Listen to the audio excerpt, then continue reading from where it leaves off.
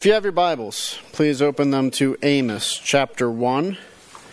Mike, I'm especially asking you to do this because I want to see something later. All right. Amos chapter 1, verse 3. Turn to my Bible? Yeah, just go ahead. I'll need it later for reference. We're going to start with verse 3. Thus says the Lord, for 3 transgressions of Damascus, and for 4, I will not revoke the punishment, because they have threshed Gilead with threshing sledges of iron. So I will send a fire upon the house of Hazael, and it shall devour the strongholds of Ben-Hadad. I will break the gate bar of Damascus, and cut off the inhabitants from the valley of Avon, and him who holds the scepter from Beth-Eden. And the people of Syria shall go into exile to Kir, says the Lord. Thus says the Lord, for 3 transgressions of Gaza, and for 4 I will not revoke the punishment, because they carried into exile a whole people to deliver them up to Edom. So I will send a fire upon the wall of Gaza, and it shall devour her strongholds. I will cut off the inhabitants from Ashdod, and him who holds the scepter of Ashkelon. I will turn my hand against Ekron, and the remnant of the Philistines shall perish, says the Lord. Thus says the Lord, for 3 transgressions of Tyre, and for 4 I will not revoke the punishment, because they delivered up a whole people to Edom, and did not remember the covenant of brotherhood. So I will send fire upon the wall of Tyre, and it shall devour her strongholds. May God bless the reading of His word. So we're in Amos, and I've mentioned this before, but the prophets are hard to preach on. They're hard to preach on because there's so much of ourselves, I want to say, in the prophets. So much of ourselves in the Old Testament. And it's with that we continue forward, and we're going to do it a little differently than normal. Usually I'll do verse by verse, but we're going to do it in segments so everyone can understand, okay, this segment is for this people, this segment is for this people, and we're going to see a pattern arise. So here we go, verse 3. Thus says the Lord, for 3 transgressions of Damascus, and for 4 I will not revoke the punishment, because they have threshed Gilead with threshing sledges of iron. So I will send a fire upon the house of Hazael, and it shall devour the strongholds of Ben-Hadad. I will break the gate bar of Damascus, and cut off the inhabitants from the valley of Avon, and him who holds the scepter from Beth-Eden, and the people of Syria shall go into exile to Kir, says the Lord. I'm going to bring up a map real quick, because I want us to all understand. You know, we're used to Pennsylvania, New York, New Jersey, Ohio. We're familiar with our own surroundings. But when we read about these other nations that are being judged in the prophets, I want to get it in our minds that this is the location that we're talking about. So the first one is right here, Damascus. And as you can see, it's part of Syria, and we see Beth-Eden further north. That's the first area that we're looking at. Now go ahead, Betsy, and go to the second map. It's a little bit closer for us. Again, Damascus is way up in the north, and you can see Gilead is right here. That's about 60 miles. That's it, from Damascus to Gilead. And so we see that's the location for this first one, is that whole section in Syria, down into Gilead, clearly into Israel. And now let's see, what does Amos say about all this? The first nation to fall under God's condemnation is Aram, or Syria. Aram's capital was Damascus, hence Damascus being named from the outset. Further, this makes sense because Damascus would see the lands of Israel as primed to take over because of how close it was geographically. And that's what we just saw. They're very close geographically.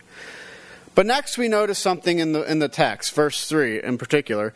We have a numerical phrase that we will encounter many times in Amos, and one which might have some people wondering what Amos is saying.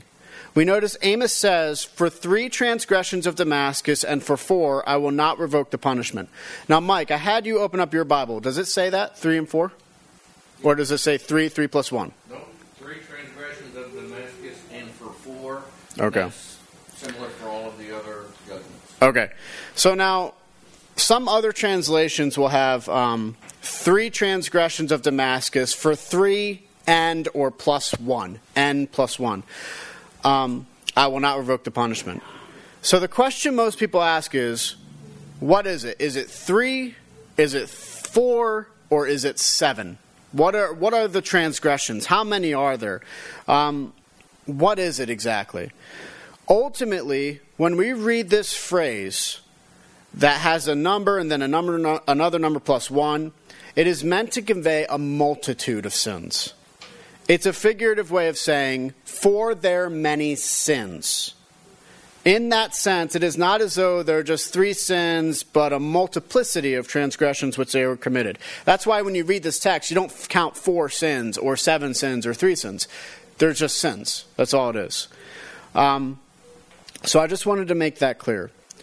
So, we then see that Amos specifically says, because they have threshed Gilead with their threshing sledges of iron. 2 things from this. The first is threshing sledges were a board with iron spikes or glass on the bottom of it, and it was used to thresh out grain in threshing floors. Now the second is, what is Amos talking about? This is a reference to the time when the Arameans, Damascus, invaded Gilead, and we find that a little bit in 2 Kings 8:12. The damage inflicted on the Gileadites by the Arameans was so severe that it is merely a metaphor. And others argue that the Arameans literally threshed the bodies of the Gileadites after their defeat. In other words, the threshing, it was so severe, the beating, that it was as though they were the chaff. These people, the Gileadites, were the ones who were being threshed in the threshing floor. That's how bad this battle was. And again, some think that they actually threshed the bodies of the Gileadites, the Israelites, underneath them after they beat them. Now the question is, we can't know which one it is. However, we can know that it was this very severe beating for Gilead and for Israel. And because of this defeat, because of the way it was such done, God is going to judge Damascus, Aram, Syria. In order to do this, he will send fire upon the house of Hazael, devouring the strongholds of Ben-Hadad. Ben-Hadad, that name means son of God, the god Hadad. It was a royal name similar to Pharaoh. You know how in Egypt there are many pharaohs. Pharaoh Ramsey, Pharaoh Ramsey II, Pharaoh Ramsey V. You know, there's a bunch of them. Ben-Hadad means the same thing. Ultimately, Hazael was the king who took control of Aram by assassinating the Ben-Hadad, the pharaoh, who was ruling over Aram at the time. After Hazael's death, his son actually took the name Ben-Hadad as the generic term for the kingship. Ultimately, the point is that God will devour the strongholds of the kings of Aram, and ultimately, the dynasty itself will fail. He will do this by fire. Fire was often understood as being used for destruction and divine wrath. In this case, it is Yahweh, the God of Israel, who will destroy these individuals for their crimes. This is further seen when we see that God himself will break the gate bar of Damascus. That is, the gate, going so far as to cut off the inhabitants of the valley of Avon, and the scepter of Beth Eden, as we remember, was really high up there. It was some 600 miles away from Israel.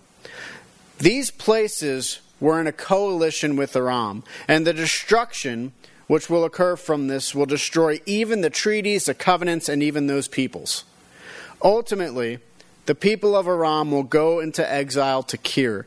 And Kir is actually, ironically, where the Arameans were first from. So these people who came down will be abolished back to their homestead and back to where they were because of the treatment of the Gileadites. Now this leads us into the next group, the next nation. Thus says the Lord, for 3 transgressions of Gaza, and for 4, I will not revoke the punishment, because they carried into exile a whole people to deliver them up to Edom. So I will send fire upon the wall of Gaza, and it shall devour her strongholds. I will cut off the inhabitants from Ashdod, and him who holds the scepter from Ashkelon. I will turn my hand against Ekron, and the remnant of the Philistines shall perish, says the Lord God. I'm going to bring up the same map. Where are we talking about? Down here now.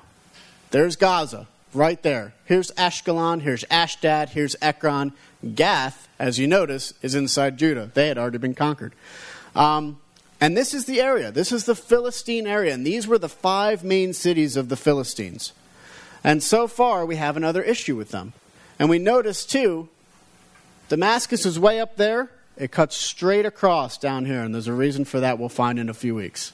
So down here now, in the south, we are looking at. All right, so the next nation to be judged is Gaza of Philistia.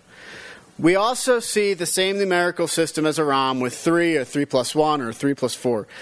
Again, this is not meant to display exact numerical sins, but a multitude of sins committed.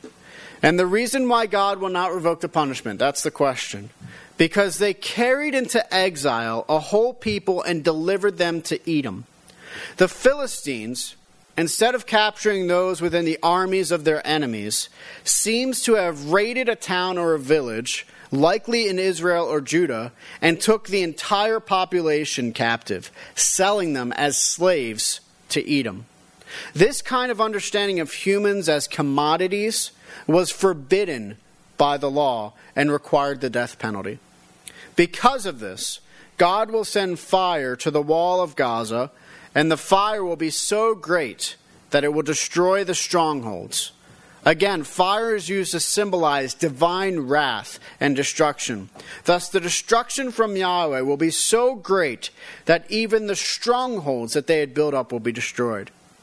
We then have more judgments against the Philistine cities of Ashdod, Ashkelon, and Ekron. These 3, along with Gaza and Gath, were the 5 major cities of the Philistines. It is interesting that Gath, however, is not mentioned, and it's really never mentioned in the prophets. Though most scholars believe at this point it was either under control of Judah or its neighboring city of Ashdod. So they weren't really a force. Regardless, God will do the same as it does to Gaza, to these other Philistine cities. The ultimate conclusion will be that the Philistines as a people will perish. We then come to the last one that we're going to look at, verse 9. Thus says the Lord, for 3 transgressions of Tyre, and for 4 I will not revoke the punishment, because they delivered up a whole people to Edom, and did not remember the covenant of brotherhood. So I will send a fire upon the wall of Tyre, and it shall devour her strongholds.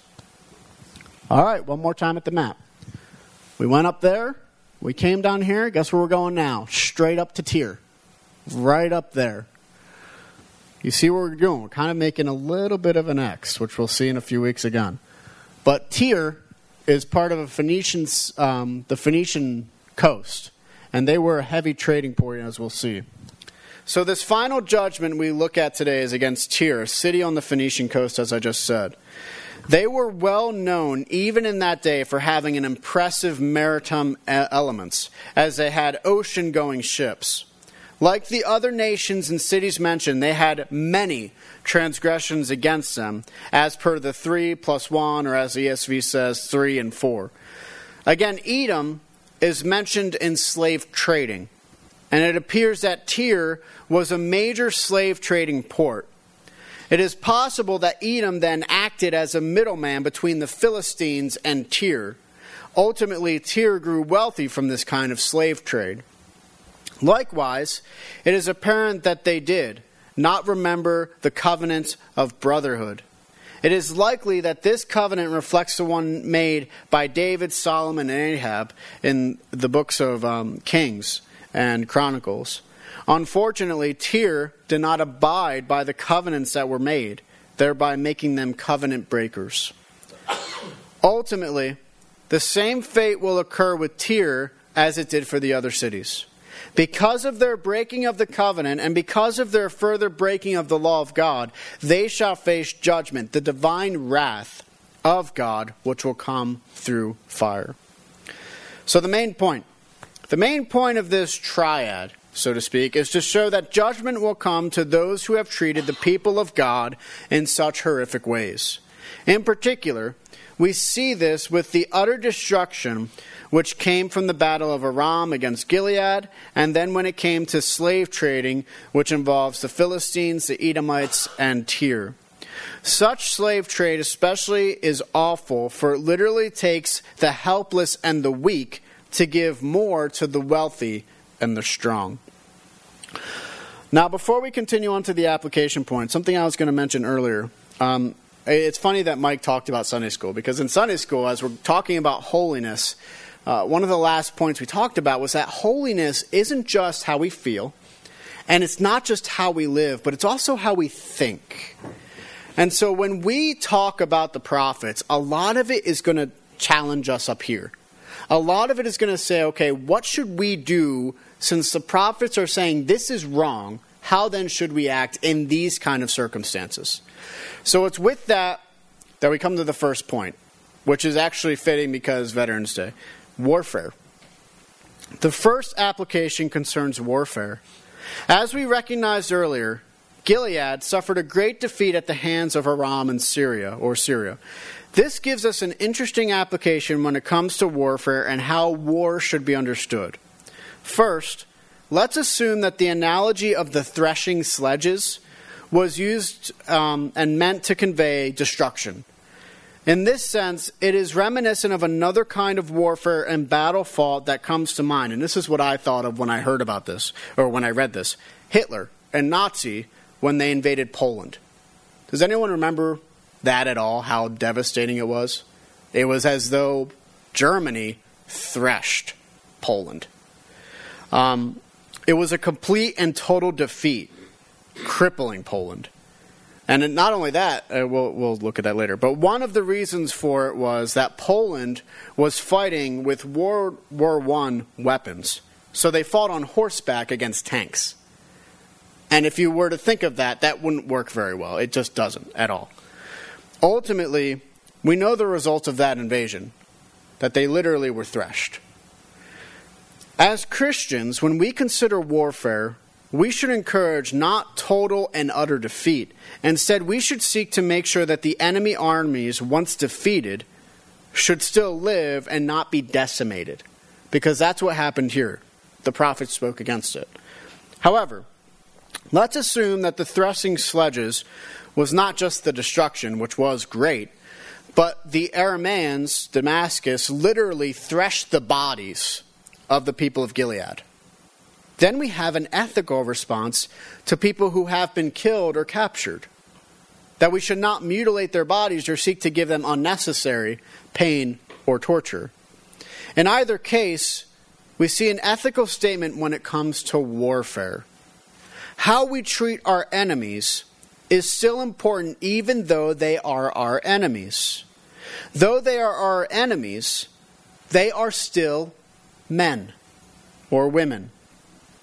Though we may fight against them, and them against us, we should still be willing to recognize their humanity rather than make them out to be something other than human.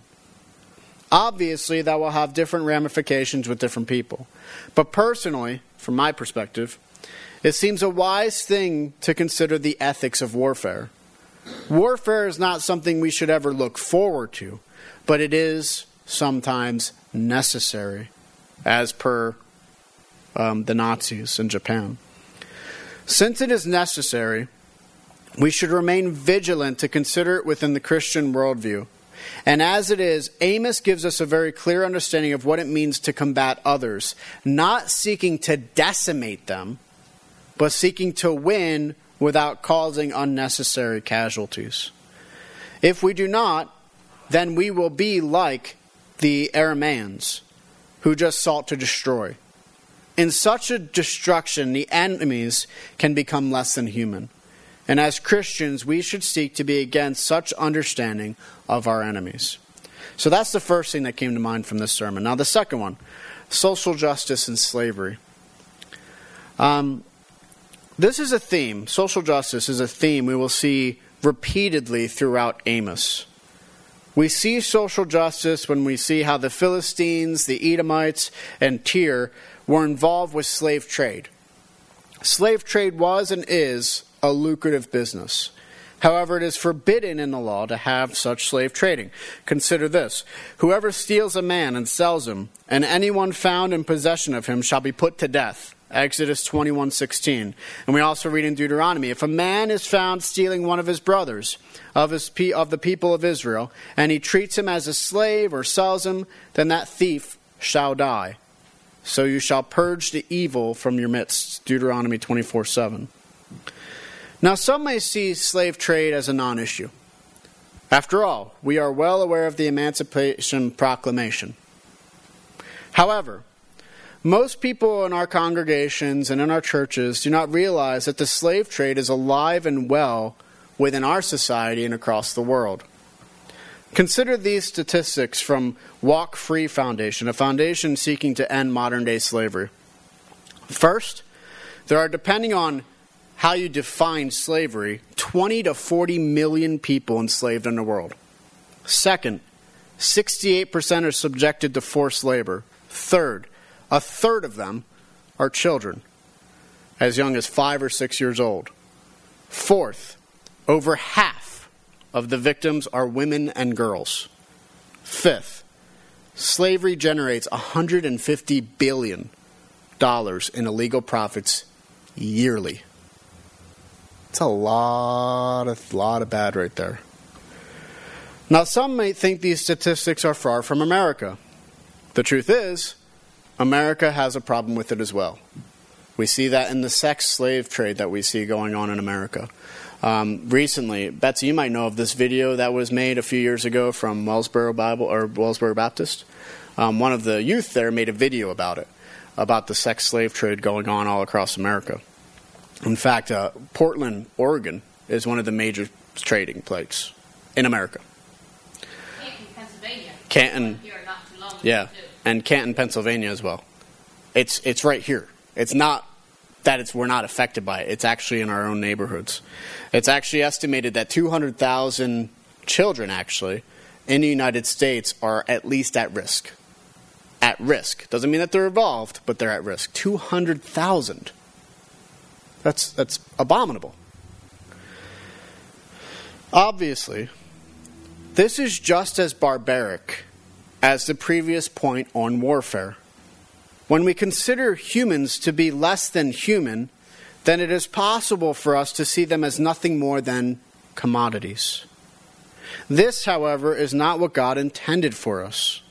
All humans bear the image of God, and therefore we all have purpose, we all have value, and none should be dealt such injustice. As Christians, we need to be the moral voice in an immoral world. It is our responsibility to confront such injustice with justice. We are the ones who must stand firm against the darkness of slave trade and sex slave trades by being faithful to the gospel and to do the justice of God. We can do that by being vocal about it. We can let others know and speak out against this injustice in our societies. We can inform others of the high value of human life by informing them of the Christian view of humanity, which is that we are not just made from matter plus time plus chance, but that we are made in the image of God. In this way, Christ will be glorified, and we will continue to show the justice of God by being his hands and feet in justice.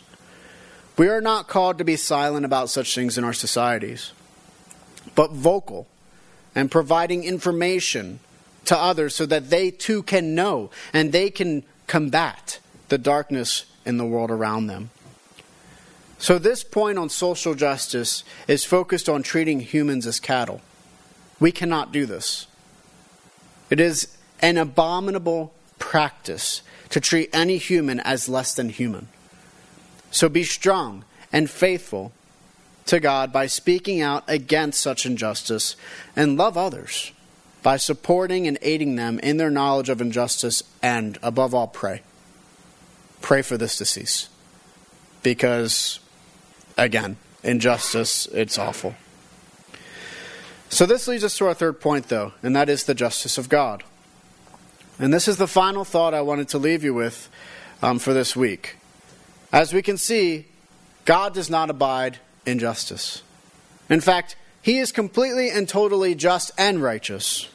Being just and righteous means that He must and will punish for evil done in the world. So the justice of God should cause one of two things to occur within us: either great fear or great rejoicing.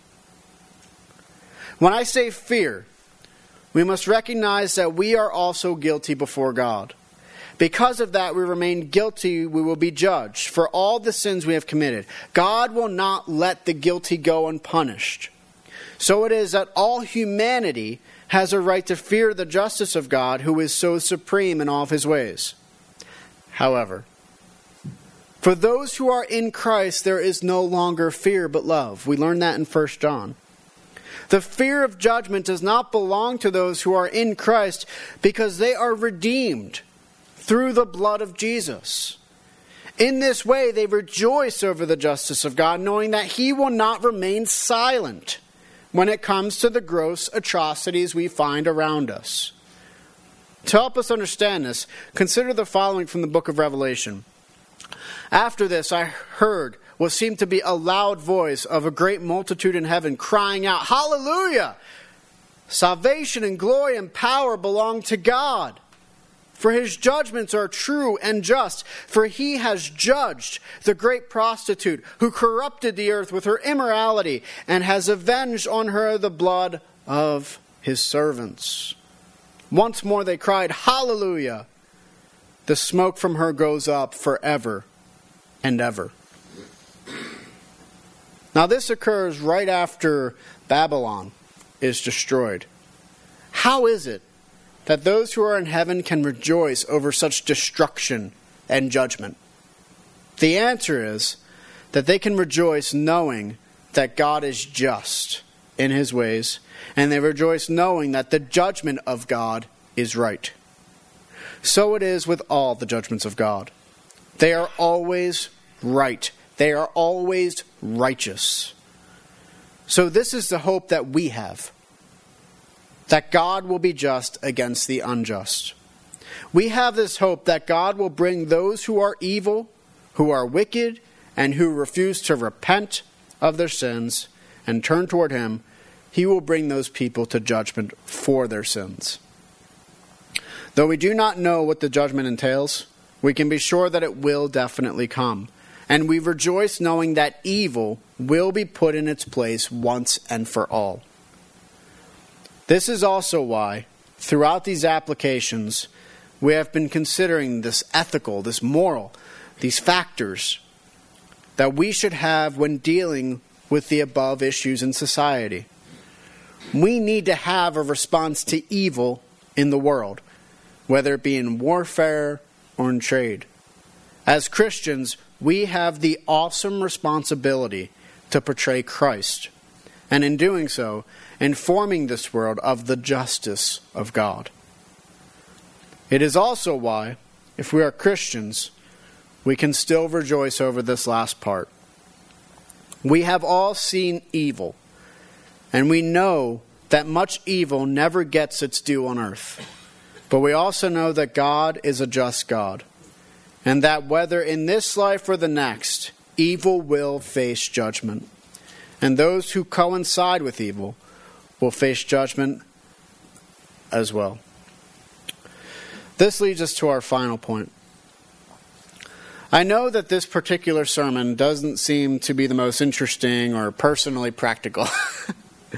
I know it's not going to cause much emotion. It might cause sorrow, if anything. And it should cause sorrow, I think. But we also want to remember that it is important to consider all of these things and to have answers for the world when evil occurs. That's what the role of the prophet was. Likewise, it is important for us to be the voices of righteousness in this world. In doing so, we are obedient to God, who is completely just and righteous in Himself. Likewise, in all of this discussion on righteousness, justice, morality, ethics, whatever you have it, whatever you want to call it, we find the gospel, which shows us how we can be redeemed while God remains so incredibly just. And this gospel begins with our origins. We are created in the image of God. Because God is a God of reason, love, He knows, can be known, has personhood, displays hesed, his covenantal ties, so too are we, though we are finite and He is infinite. It is within this reality of who we are identified with, and as that we can find the basis for human dignity. We are not zero. Likewise, we find the necessity of the sanctity of human life. All human life is sacred because we are all created in the same image of God. Yet like God, we are also able to choose. We could either choose God and life or sin and death. Our ancestors, we know the story. They chose the latter. And all of us ever since have chosen the same. Because of this, our relationships with God, ourselves, each other, and the world, they're broken, and we see that. It is because of this we are able to have such beautiful dreams and aspirations, and have such horrible nightmares, and so much evil. Because of our sin, we accrue a greater moral guilt before our God every day. And it's not just a feeling of guilt, but true guilt before a judge. So this is our dilemma. We are lost in the darkness of our sin. We do not know ourselves, and we do not know our God. Therefore, we are unable to get ourselves out of the darkness on our own. God could have left us in this state for all eternity, but instead He decided to send a word and a light into the world. This word, this light, was His Son, Jesus Christ. He came in time, space, history, and flesh to live, die, and rise again in glory. It is through His life, death, and resurrection which we are redeemed from our sins. He bore the punishment of our guilt so that we could be justified by our Almighty God. It is through His blood we have been redeemed. We find redemption. In this we find justice satisfied. And through Him we have life when we deserved death. All that is required of us is obedience in two things. The first is repentance. We are not to live in whatever way we want. Instead, we are to turn away from our sinful lifestyles and live in step with the Spirit according to the Word of God. We live not for ourselves. As Mike said earlier, it's not our time, is it? It's not our time. But for the glory of God, which is revealed through the Scriptures and further through His Son, Jesus Christ. The second is obedience in faith in Christ. We need to recognize our total dependence upon Jesus Christ. Without Christ, we could never attain the glory of God. It is only by Christ we are saved from our sins and from our guilt, which is worthy of judgment. It is the work of Christ alone which brings us to salvation. It is faith alone, grace alone, and faith alone, in Christ alone, according to the Scriptures alone, for the glory of God alone that we are saved. For those who are disobedient in these things, there is only judgment. If we stand before a judge guilty, then there is only condemnation for our guilt. Our sins are not washed white as snow, and God will sentence us according to the sins we have committed. For those who are obedient, though, there is peace with God. We find not death, but life. We become co-heirs of an eternal kingdom, where we will reign in the glory with our God forever. It is not what we have done which allows us to happen, but by grace in Christ. And because of that, we will experience the love of God forever. My encouragement to you is that as we consider the prophet Amos, and we remember that Amos is speaking to societies, that we would think about that, and that we too would speak to our own societies. He is being used by God to call out the evil within these societies. We too should be like Amos.